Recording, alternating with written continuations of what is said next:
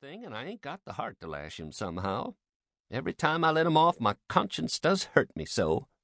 And every time I hit him, my old heart most breaks. Well, a well. Man that is born of woman is a few days and full of trouble, as the Scripture says, and I reckon it's so.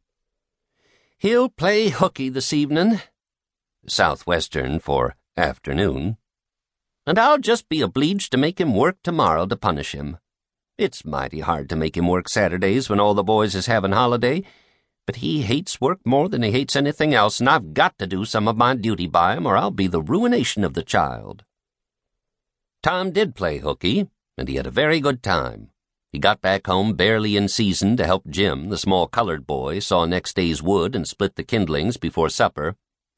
At least he was there in time to tell his adventures to Jim while Jim did 3/4 of the work. Tom's younger brother, or rather half-brother, Sid, was already through with his part of the work, picking up chips, for he was a quiet boy and had no adventurous, troublesome ways. While Tom was eating his supper and stealing sugar as opportunity offered, Aunt Polly asked him questions that were full of guile and very deep, for she wanted to trap him into damaging revealments. Like many other simple-hearted souls, it was her pet vanity to believe she was endowed with a talent for dark and mysterious diplomacy, and she loved to contemplate her most transparent devices as marvels of low cunning. "Tom, it was middlin' warm in school, warn't it?" "Yes'm." "Powerful warm, warn't it?" "Yes'm." "Didn't you want to go in a-swimmin', Tom?" A bit of a scare shot through Tom, a touch of uncomfortable suspicion. He searched Aunt Polly's face, but it told him nothing, so he said, "No'm. Well, not very much." The old lady reached out her hand and felt Tom's shirt and said, "But you ain't too warm now, though." And it flattered her to reflect that she had discovered that the shirt was dry without anybody knowing that that was what she had in her mind.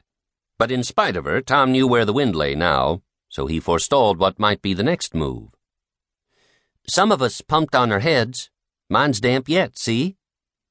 Aunt Polly was vexed to think she had overlooked that bit of circumstantial evidence and missed a trick. Then she had a new inspiration.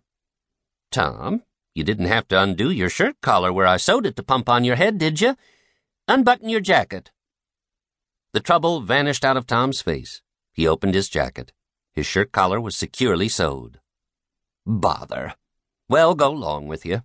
I'd made sure you'd played hooky and been a-swimmin'. But I forgive you, Tom. I reckon you're a kind of a singed cat, it's the saying is. Better'n you look. This time." She was half sorry her sagacity had miscarried and half glad that Tom had stumbled into obedient conduct for once. But Sidney said, "Well, now, if I didn't think you sewed his collar with white thread, but it's black." "Why, I did sew it with white. Tom!" But Tom did not wait for the rest. As he went out the door, he said, "Siddy, I'll lick you for that." In a safe place, Tom examined 2 large needles, which were thrust into the lapels of his jacket and had thread bound about them. One needle carried white thread and the other black. He said, "She'd never noticed if it hadn't been for Sid. Confound it. Sometimes she sews it with white and sometimes she sews it with black. I wish to Jeminy she'd stick to one or t'other. I can't keep the run of 'em. But I bet you I'll lamb Sid for that. I'll learn him." He was not the model boy of the village. He knew the model boy very well, though, and loathed him.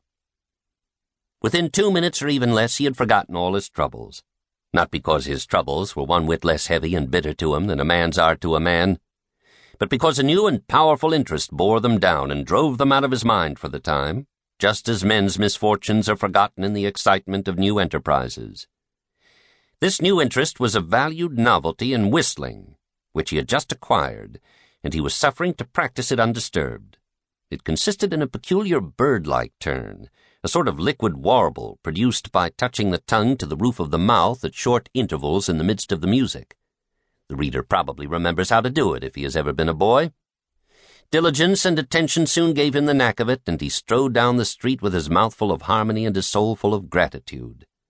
He felt much as an astronomer feels who has discovered a new planet. No doubt, as far as strong, deep, unalloyed pleasure is concerned, the advantage was with the boy, not the astronomer.